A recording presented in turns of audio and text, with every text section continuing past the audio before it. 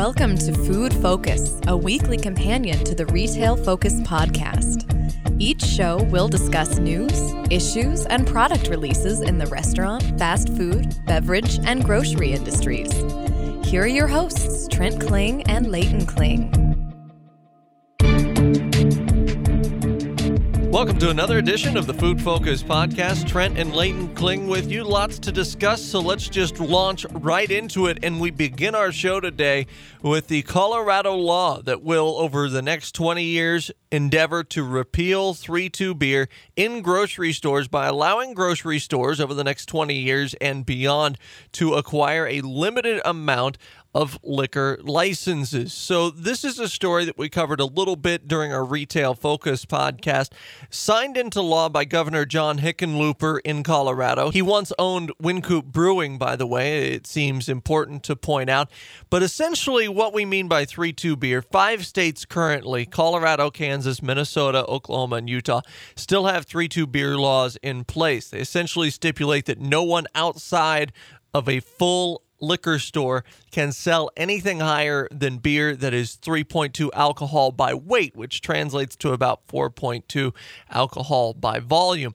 Oklahoma's ability to sell higher than 3.2 beer in grocery stores is actually going to ballot this November. There's legislation proposed in Kansas as well to repeal any restrictions on sale of beer and wine in grocery stores. And in Colorado, this bill that was signed into law takes effect July 1st. It'll be a gradual rollout, as I mentioned, 20 years, but it will give grocery store chains like King Soopers, Safeway, and so forth the ability to purchase liquor licenses either from the state or local liquor stores.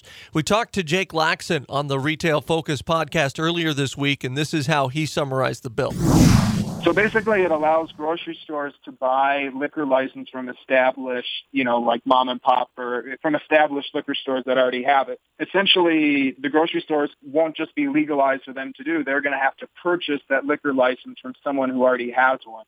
So this is a way of sort of trying to protect those smaller businesses and at least giving them at least a little power in this. Because if you just allow grocery stores to do that, then it's going to have an impact on the established businesses. Some of them that have been established for years and years and operated under the old regulations. So if you change the regulations, it could have a huge impact. So this, like you said, is really sort of a compromise and kind of protects those smaller liquor stores that, if they're not going to want to go head-to-head with the grocery store, they can at least profit off of selling their liquor license to a grocery store. All right, so you hear him talk about how the bill is designed to take effect. And Leighton, this will bring at least some freedom to grocers who want to sell full alcohol beer, but still this rollout taking place over 20 years. This seems like it's a very gradual system, and we're unlikely to see any real change anytime soon. Yeah, I think the 20-year rollout is really going to be implemented to help the mom and pop stores, those liquor stores there that have been around for quite some time, kind of prepare for this transition and kind of help them through this process. So like you said, it's going to be a gradual process. But as you had mentioned, grocers like King Soopers, Safeway, Kroger, and Walmart all really want to have a piece of the pie in terms of the liquor business. They want to be able to sell full-strength alcoholic beverages. They say this is obviously for the customers. They want to be able to offer these alcoholic beverages to the customers and satisfy their needs. They feel like they've really been lacking in this area for quite some time, and they feel like it's really not an even playing field. 20 years is a fair amount of time to have the adjustment made for the mom and pop liquor stores. But right now, they're actually fighting to collect enough signatures from Colorado voters to put the issue on the November ballot. They actually want to repeal this 20-year rollout.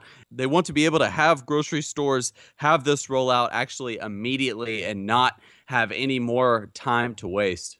That's correct. There is a group circulating this petition. If they get enough signatures, over 90,000 signatures required to put it on the ballot statewide in November. That would give the option for voters to decide whether or not they want grocery stores to carry liquor that is either above 3.2 beer and also wine or full-fledged liquor in their stores. This initiative is being spearheaded by the grocery stores that you mentioned, feeling that 20-year rollout is going too slow. This is a unique situation because I think if it were any other product this would have been done years ago. You would never think of something like a sporting goods store, for example, being unable to sell baseballs because there are smaller mom and pop baseball retailers that are in the area around that. So liquor is very unique for a number of reasons, but certainly some of these antiquated laws are still in place. And for whatever reason, the lawmakers are very concerned with these mom and pop businesses when, honestly, when you look at it, you might be able to drive more growth, both in terms of jobs and in terms of the economy, if you release all restrictions altogether. And really who you're benefiting by having this 3-2 beer law in place and still remaining in place in Colorado or in any other state are the massive beer companies, your InBevs of the world, your Molson Coors of the world, those companies that make the beer that is under that 3-2 level or at 3-2. Who you're hurting, honestly, are the smaller craft beer retailers and also the local stores. When you look at it in Colorado, at least, each store can only have one liquor license. So each company can only have one liquor license. Well, there's a business called Total Beverage in Colorado. They actually have multiple locations, but they have to kind of conceal that under different ownership. So each one of the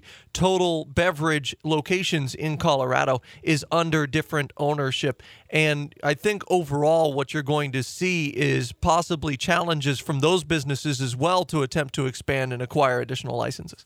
Absolutely. And I think if you actually look at the total amount of consumption in Colorado, you'll see actually a tapering of the 3.2 beer. The time is now really for grocers to have this enacted and really start selling full-strength alcoholic beverages. In 2015, total sales of 3.2 beer were 4.5 million gallons, generating roughly $357,000. This actually was down from 2007 levels by about 68%. So already you're really seeing the mom and pop stores really taking advantage of this, even in the last decade or so, and really trying to capitalize on the market share that the grocers don't have. Moving on, we turn our attention to the fast food or fast casual food industry as Five Guys continues their aggressive expansion in regards to their in-store shake stations across the country. Now, the shakes were first launched at Five Guys back in test markets in 2014. They took about a year to test them out there, but slowly and surely we're starting to see locations that offer shakes expand throughout the country, and especially now that we're full on into summer, I think Five Guys is trying to expedite this process. Summer is the time if you want to start to implement certain shakes inside your individual locations. Five Guys is really known for their fresh ingredients. Everything is made to order. They actually don't have freezers inside any of their over 1,000 locations here in the U.S., so that's quite interesting. Everything is fresh. They only use coolers, and all their shakes are going to be hand spun. So that's something they're really trying to market. And right now they have a Twitter hashtag that's running about share your shake. So they're really trying to push this, as you mentioned, in the summer months. It's hot out. People want to shake. Nothing is better than a shake to accommodate your burger and fries. Five Guys, as for them, they have a cult-like following. Really, I think this is going to be good for this really large customer base they have. They've been having requests for shakes for quite some time. And in 2014, they had test markets to start to bring in these shakes into select markets. Again, 1,000 locations total in about 48 states and 6 Canadian provinces. So they have quite a bit of expansion to go. Yeah, this week alone, they've opened up 15 shake stations, and that's as of this time when we're recording the podcast, probably 5 or 6 more to go this week. Nearly 50 since the beginning of June. That accounts for nearly 5% of their stores. And a lot of news outlets might not be noticing this because they're doing it a little more gradually and they're flying under the radar. There haven't been really any major news outlets to cover these shake locations or shake stations being introduced in their locations throughout the country since 2015, but they're really trying to expedite the process. The shake stations, how they work, as you mentioned, they are hand spun, which That's kind of a shake buzzword, to be honest with you. There's not a big difference in terms of your hand holding the blender unit versus the machine holding the blender unit. So how much difference the hand spun aspect of it makes, I'm not entirely sure. As someone who has a business that also makes shakes, it doesn't really make a ton of difference, although now you're seeing everyone, including Hardee's and Carl's Jr., for example, advertise hand spun shakes. But they have mix-ins that include bacon, banana, chocolate, cherry, coffee, dark vanilla syrup, malted milk, Oreo cream, which is interesting, Oreo pieces, peanut butter, salted caramel, and strawberry. There's a limit on 10 of these mix-ins that are offered at any given Five Guys store, and they rotate in and out based on seasonality and based on the market. Most of these aren't syrup-based, and that kind of dovetails nicely with their mission as a company to get back to the real ingredients. So when you ask for peanut butter, it's not peanut butter syrup, it's the actual peanut butter. When you ask for banana, it's not banana syrup, it's the actual banana. What's more is people can mix and match flavor combinations for no additional cost. So it's not as though every additional flavor you put in your shake adds 50 cents or $1 to the total. What they do is they cut the overall amount. So if you get a banana and chocolate shake, you'll get half as much of each as compared to if you were to only order banana or only order chocolate. So it creates an atmosphere where customers are encouraged to try a lot of different things. And once again, that made-to-order aspect is really underscored through this shake rollout. And when you talk about Five Guys, you'd be remiss if you didn't mention the competition. Obviously, Shake Shack is also known for their shakes, so they're really trying to compete in this overall space. And you mentioned the mix-ins. Shake Shack actually has the same amount of mix-ins at 10, and some locations even offer beer and wine. So Five Guys really wants to take advantage of the space overall and really try to give their customers an opportunity to have more of a beverage variety available. I think this is really good, and I think it is good when you look at the overall offerings here. Like you mentioned, you can mix in different flavors and you can mix and match. And so trying different things and giving customers this option and not really penalizing them for trying out different flavors as they roll this out is really a good thing for Five Guys. I think overall, if you look at Five Guys and you see growth opportunity, milkshakes are going to play a role in this. It's important to note they were able to pilot this program in 2014. They kind of took it slowly, saw the overall demand for milkshakes, and have now been expanding that throughout all of their locations. I feel as though if you look at their overall amount of locations in development, they have over 1,500 additional locations in development. So this is the time to grow their product mix as they are growing their number of locations. It'll certainly make it easier for Five Guys to include these shake stations within their stores as they begin to build. Not that anyone cares about this, but calorie content for shakes is about 690 or higher depending on your mix-ins there, which is pretty much industry standard. Shake Shack, their calorie count is anywhere between 640 and up above 1,000 for some of their particular shakes. They're obviously trying to build some brand loyalty as well with this program, the ability to sell shakes in stores so that Five Guys customers aren't going somewhere else for their ice cream products. It's not a higher margin product, and in fact, you oftentimes have to have a staff member overseeing the shake station. You also have to pay increased refrigeration costs, and you have to worry about those 10 ingredients as well. So there are a lot of concerns about shakes versus soda, which is a high margin product that's very easy to produce a lot of and doesn't require any additional staffing. So it's an ambitious program for Five Guys, anxious to see where this heads in the future. Keeping along the theme with fast food, McDonald's is selling its corporate-owned locations in China as they've opened up bidding and have received over a half dozen bids for all of their McDonald's locations inside China, Hong Kong, and they also desire to sell South Korea locations as well, but that's going to take place at a separate time. But reports indicate that bidding could be close to $3 billion when it's all said and done. They're going to have a few rounds of bidding. The first round was actually completed on June 20th, so that actually was this last Monday. McDonald's is trying to entice bidders by offering a larger, more stable 20-year franchise agreement with a 10-year optional extension at the end. What this does is they really want to try to secure these locations and make sure they're not going to be volatile in the future. They want a strategic partner that they know is going to be there through the long run. This is going to help bring stability in a number of ways. McDonald's, along with Yum Brands, which has Pizza Hut and KFC locations within Hong Kong and China both, they've been coming under a number of food woes as it's been harder and harder to keep track of supplier quality throughout the supply chain.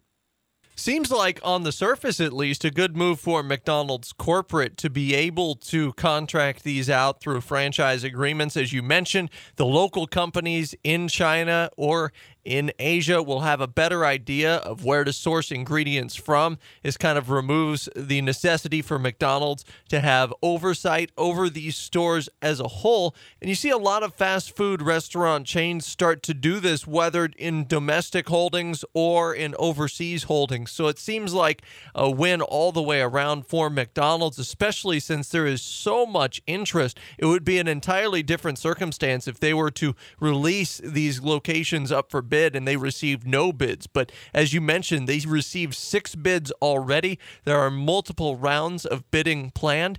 The restaurants involved will be in China, Hong Kong, and South Korea, as reported by Reuters. So a different approach, certainly, to international sales for McDonald's, but from a corporate perspective, certainly, not necessarily a food perspective, but a corporate perspective at the very least, this seems like a good deal for them. Absolutely. I think this could help McDonald's in a number of ways. One, they can devote more energy and focus to all the important U.S. locations. We've all been listening to the broadening of the all-day breakfast menus inside the North American locations, and then also to continue to innovate. They're consistently trying new ways of promoting different food items, and they've really been trying to hone down the concept of seasonality. They really want to make sure their customers feel that brand loyalty, and so they're trying out different things. For instance, you see the different sizings with the Big Macs that they're offering in some Texas locations and things like that. So really taking an eye off of the Chinese markets and letting the strategic partner do most of the work. They want someone who's actually based in China and has experience within those markets. You've seen those food woes really translate into competition, taking a bite out of McDonald's meal, if you will. You've seen that time and time again through the last 7 or so quarters. Other competitors coming in, really taking advantage of the bad PR that McDonald's has received. Earnings have also been taken a hit because of this. Overall, net income for McDonald's in China in 2015 was only $65 million. So this actually might translate into a lesser total amount they'll get for these total 2,800 locations they're trying to sell off. Right now, again, close to $3 billion is the rumored amount that they're trying to get, but other analysts are saying that $2 billion is more likely. Moving back into grocery, down in Texas, Kroger is expanding a system they call ClickList that enables customers to go online and shop online, submit their order, and then pick up and pay at the store without having to get out of their car. So this is a curbside service. It's a relatively newer system for Kroger. It's existed since November 2014, started out in Ohio. Right now, several stores are live with the program in Texas. 4 stores are going live with it this week, and 17 more will go live in the fall. There is a $4.95 per order fee for customers after the first 3 orders are submitted, but this seems to be the way of the future in the grocery space with these curbside delivery services and online ordering.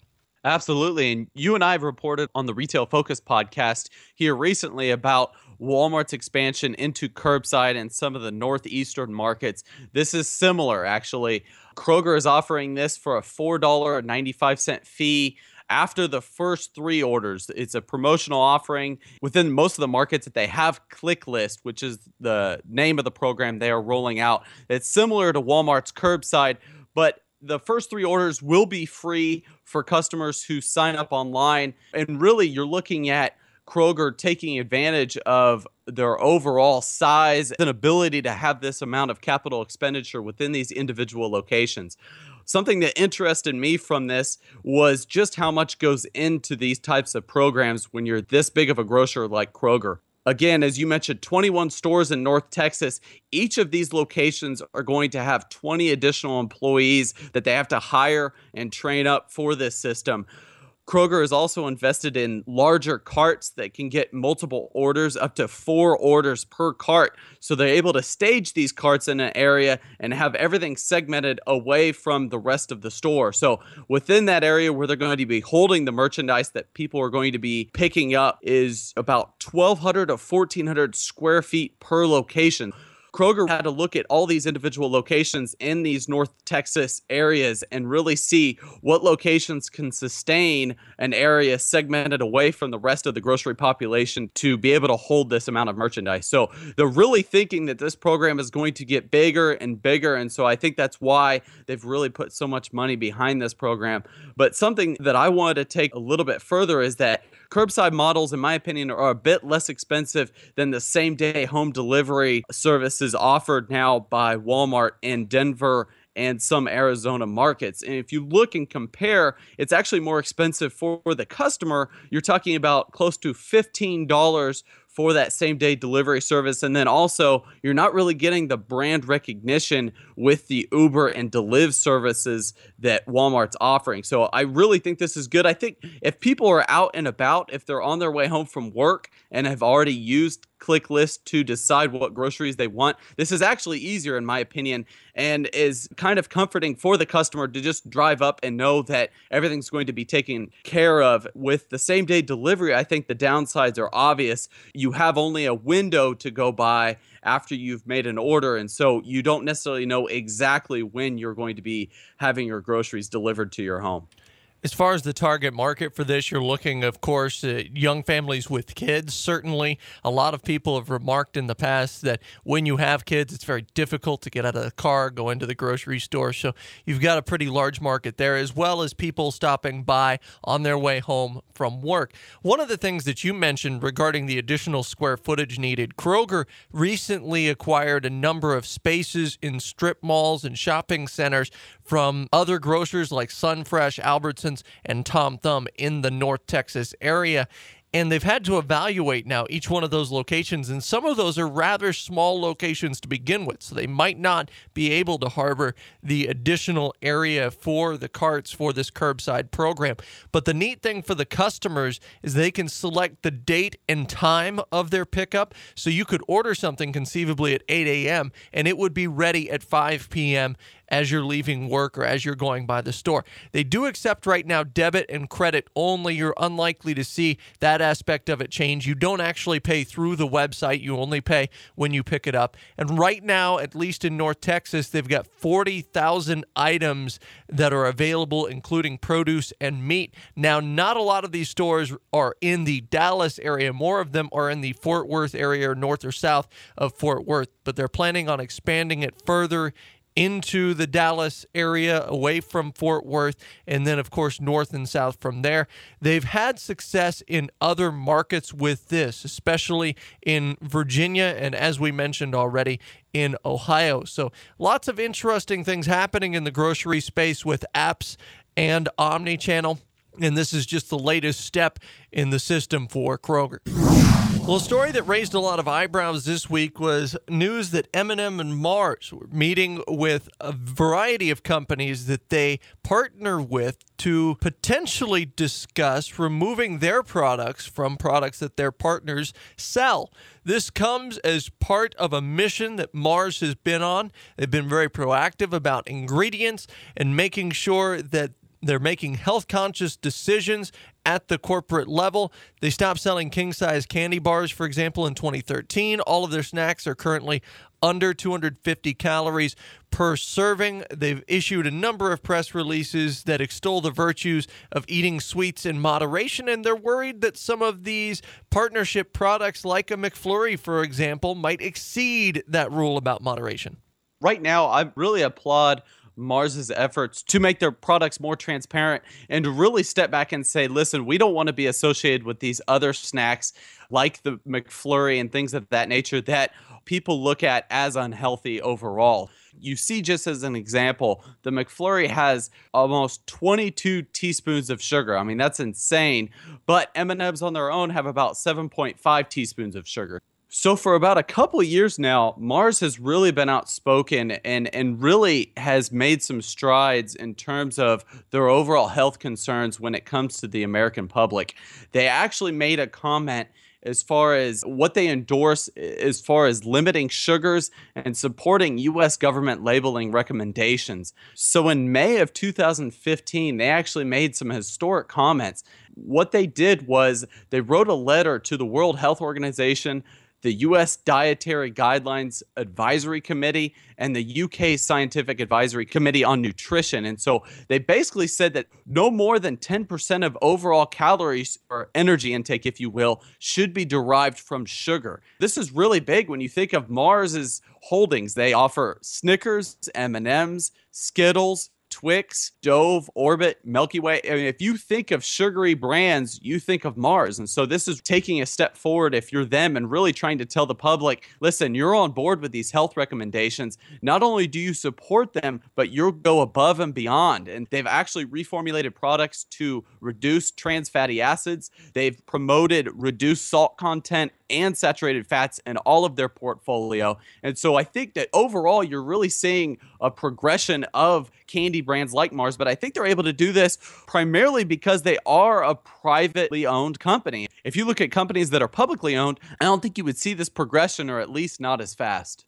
And it's important to note a lot of the news articles that have come out around this story treat it like it's inevitable that M&Ms won't be in the McFlurry in the future. A couple of the other products that were mentioned by Reuters, Dairy Queen's Blizzard, Burger King's Snickers Pie. I don't think that's the case. In fact, they're just starting conversations, and this is one of a number of conversations that they're having with their partners about essentially responsibilities surrounding sugar. Now, Dairy Queen's Blizzard, perhaps even a worse offender than the McFlurry. A large Dairy Queen Blizzard has about 1,100 calories and 150 grams of sugar. So that's a lot of sugar when you're looking at Dairy Queen's Blizzard. Now, some of it is lactose, but a lot of it will be, straight up sucrose or fructose. Burger King's Snickers Pie is somehow only 300 calories. I think that has to do with the fact that the interior of the pie is whipped, but 25 grams of sugar there, and that's something that seems like you would only see in the fast food industry. Again, everything is in the talk stage, and corporate responsibility is all good, especially when it brings you positive public relations. But after a while, the company needs to look internally and say, are they willing to take a hit in sales in order to generate positive PR? There's about 340,000 Blizzards at Dairy Queen sold each day. And let's use these Blizzards as an example. They have 15 varieties of Blizzards at any time. If you assume that the M&M's Blizzard is 1/15 of their Blizzard sales overall, that's 8.27 million M&M's Blizzards sold each year on a conservative estimate. The actual number is probably a little bit greater because of that brand recognition. So when you're looking at losing out on money from over 8 million Blizzards sold each year at Dairy Queen, that's a risky move, even for a private company to make. The same thing could be said of McFlurries. In some markets, McFlurries are seasonal. It was something that was created in Canada about 20 years ago. And as far as M&M's is concerned and Mars as a company is concerned, they have to ask themselves, is it a good thing for us to exit these type of partnership products because you lose brand recognition, you lose third-party advertisements essentially, and some of the cooperative advertisements when you're in a product like a Blizzard or a McFlurry, and you lose the money from your business-to-business connection there and from selling McDonald's or selling Dairy Queen the M&Ms that they use in their products. So there's a lot to kind of absorb here for Mars, and this is a high-risk but potentially high-reward investment. I think it is high risk. I mean, that really is the epitome of this transaction overall. If they were to leave these partnerships, they really had to look back and say, were our goals interfering with our partnerships? And I think they were, because not only did they have the 250 calorie limit here per serving, but they also had the idea that they should no longer be marketing to children under 12. I think we all know that a lot of these shakes and other items that they've partnered with have marketed to children in the past. Overall, you have that aura of advertising to the masses. And so I think that really went against their beliefs, or at least what they thought was right when they put this out over a year ago. I think overall this is going to be an interesting dynamic. Most of what they sell is viewed as unhealthy, but yet they are trying to take that healthful stance and trying to educate the public into what they're intaking. So all in all, I'm really curious as to how this is going to play out in the long term. So now it's time for our last segment on the Food Focus podcast, a segment we like to call What We Ate, where each one of us samples a product new on the market, or at least a product that's different that's come out onto the market. I wanted to sample Single Track, which is a rye pale ale made by Boulder Beer Company. The significance of that is that it's actually a 3.2 beer that they make exclusively, essentially, for grocery store sales. But I went another route with this. Dunkin' Donuts, you might be familiar with, in the last 24 hours before us recording this podcast, announced that they will be rolling out cold brew nationwide. Now, granted, this cold brew rollout comes after Starbucks has already executed a nationwide cold brew rollout, and Starbucks announced that they would be bottling and selling their cold brew in retail grocery stores. So in that spirit, I wanted to try a different type of cold brew coffee that's been recently released to the market. This particular type of cold brew that I tried today is from Califia Farms, which is an almond milk provider. And they used to sell iced coffee under the same brand. They changed it all to cold brew back in March. So the labeling is different and the taste is slightly different. This is the XX Espresso version of their cold brew coffee made with almond milk. It's dairy-free, soy-free. I've actually been drinking it as the podcast has gone on, which is why I have a terrible stuttering problem probably today, because it does say that it has a double dose of caffeine in it.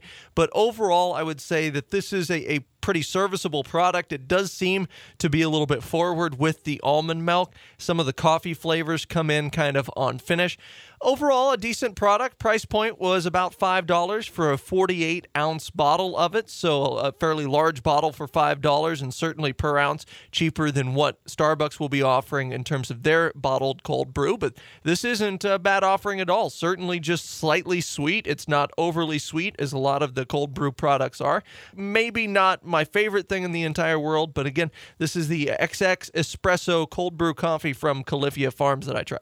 Well, Trent, that sounds pretty good. I myself, I'm not too into coffee drinks, but occasionally I will have something like that from time to time. Then it sounds like that's actually a new product for them to be offering. That's something that's in a popular millennial niche, if you will. For me, since we last recorded last week's Food Focus podcast, I only actually ate out once and tried one product that actually, it's not new to me, but it's actually something I wanted to discuss because it's something that I love and it never gets old. And for me, that's Chipotle. I had a burrito bowl. I always get chicken, occasionally steak, but 90% of the time I get chicken. I gotta say, I know our listeners are probably rolling their eyes right now, but I've always been a fan of Chipotle, and you know what? I haven't stopped going since their food concerns earlier last year. Where I live, they didn't have any food concerns, and I actually never stopped going. And I'm going more than ever since Chipotle had offered a free burrito with the purchase of $25 gift cards. So I actually ended up getting 3 gift cards totaling $75 and ended up getting 3 free burritos on separate transactions for that. That's actually what I ended up using this time. Again, I got a chicken burrito bowl, and it was as good as ever. Yeah, not only our audience is rolling their eyes, but I'm rolling my eyes. You go through this and try unique food, and you pick probably one of the most common food items in terms of the fast casual market in the United States. But that is interesting regarding the free burrito with the purchase of a $25 gift card promotion. And next week, I know what I'll be trying for next week. Burger King is rolling out these Cheetos, essentially, or they look like Cheetos, that contain macaroni and cheese. And they've got this fried Cheeto coating. They're releasing it at the beginning of next week, and that's what I'm going to try out and report back on before next week's podcast. Do you have any ideas about what you'll eat other than a Chipotle burrito bowl? No clue. I really haven't been thinking about it too much, but I'm sure I'll get something in there. Maybe not as unhealthy as something like you're going to try. Yeah, I think I'm going to have to limit myself to like 1 or 2 Cheetos so that I don't go massively over my daily sodium intake. They do look delicious, but it might be a bit much for my delicate constitution. Anyway, for Leighton, I'm Trent saying so long on the Food Focus podcast. Be sure and subscribe on iTunes, Stitcher, Podcast Republic, and Podcast Addict. and also check out our companion podcast, Retail Focus Podcast, that goes up live every Wednesday. Have a great week. This has been the Food Focus Podcast. As always, we may have a position in or against companies we discuss on the podcast. Do not invest in stocks solely on the input of the podcast hosts.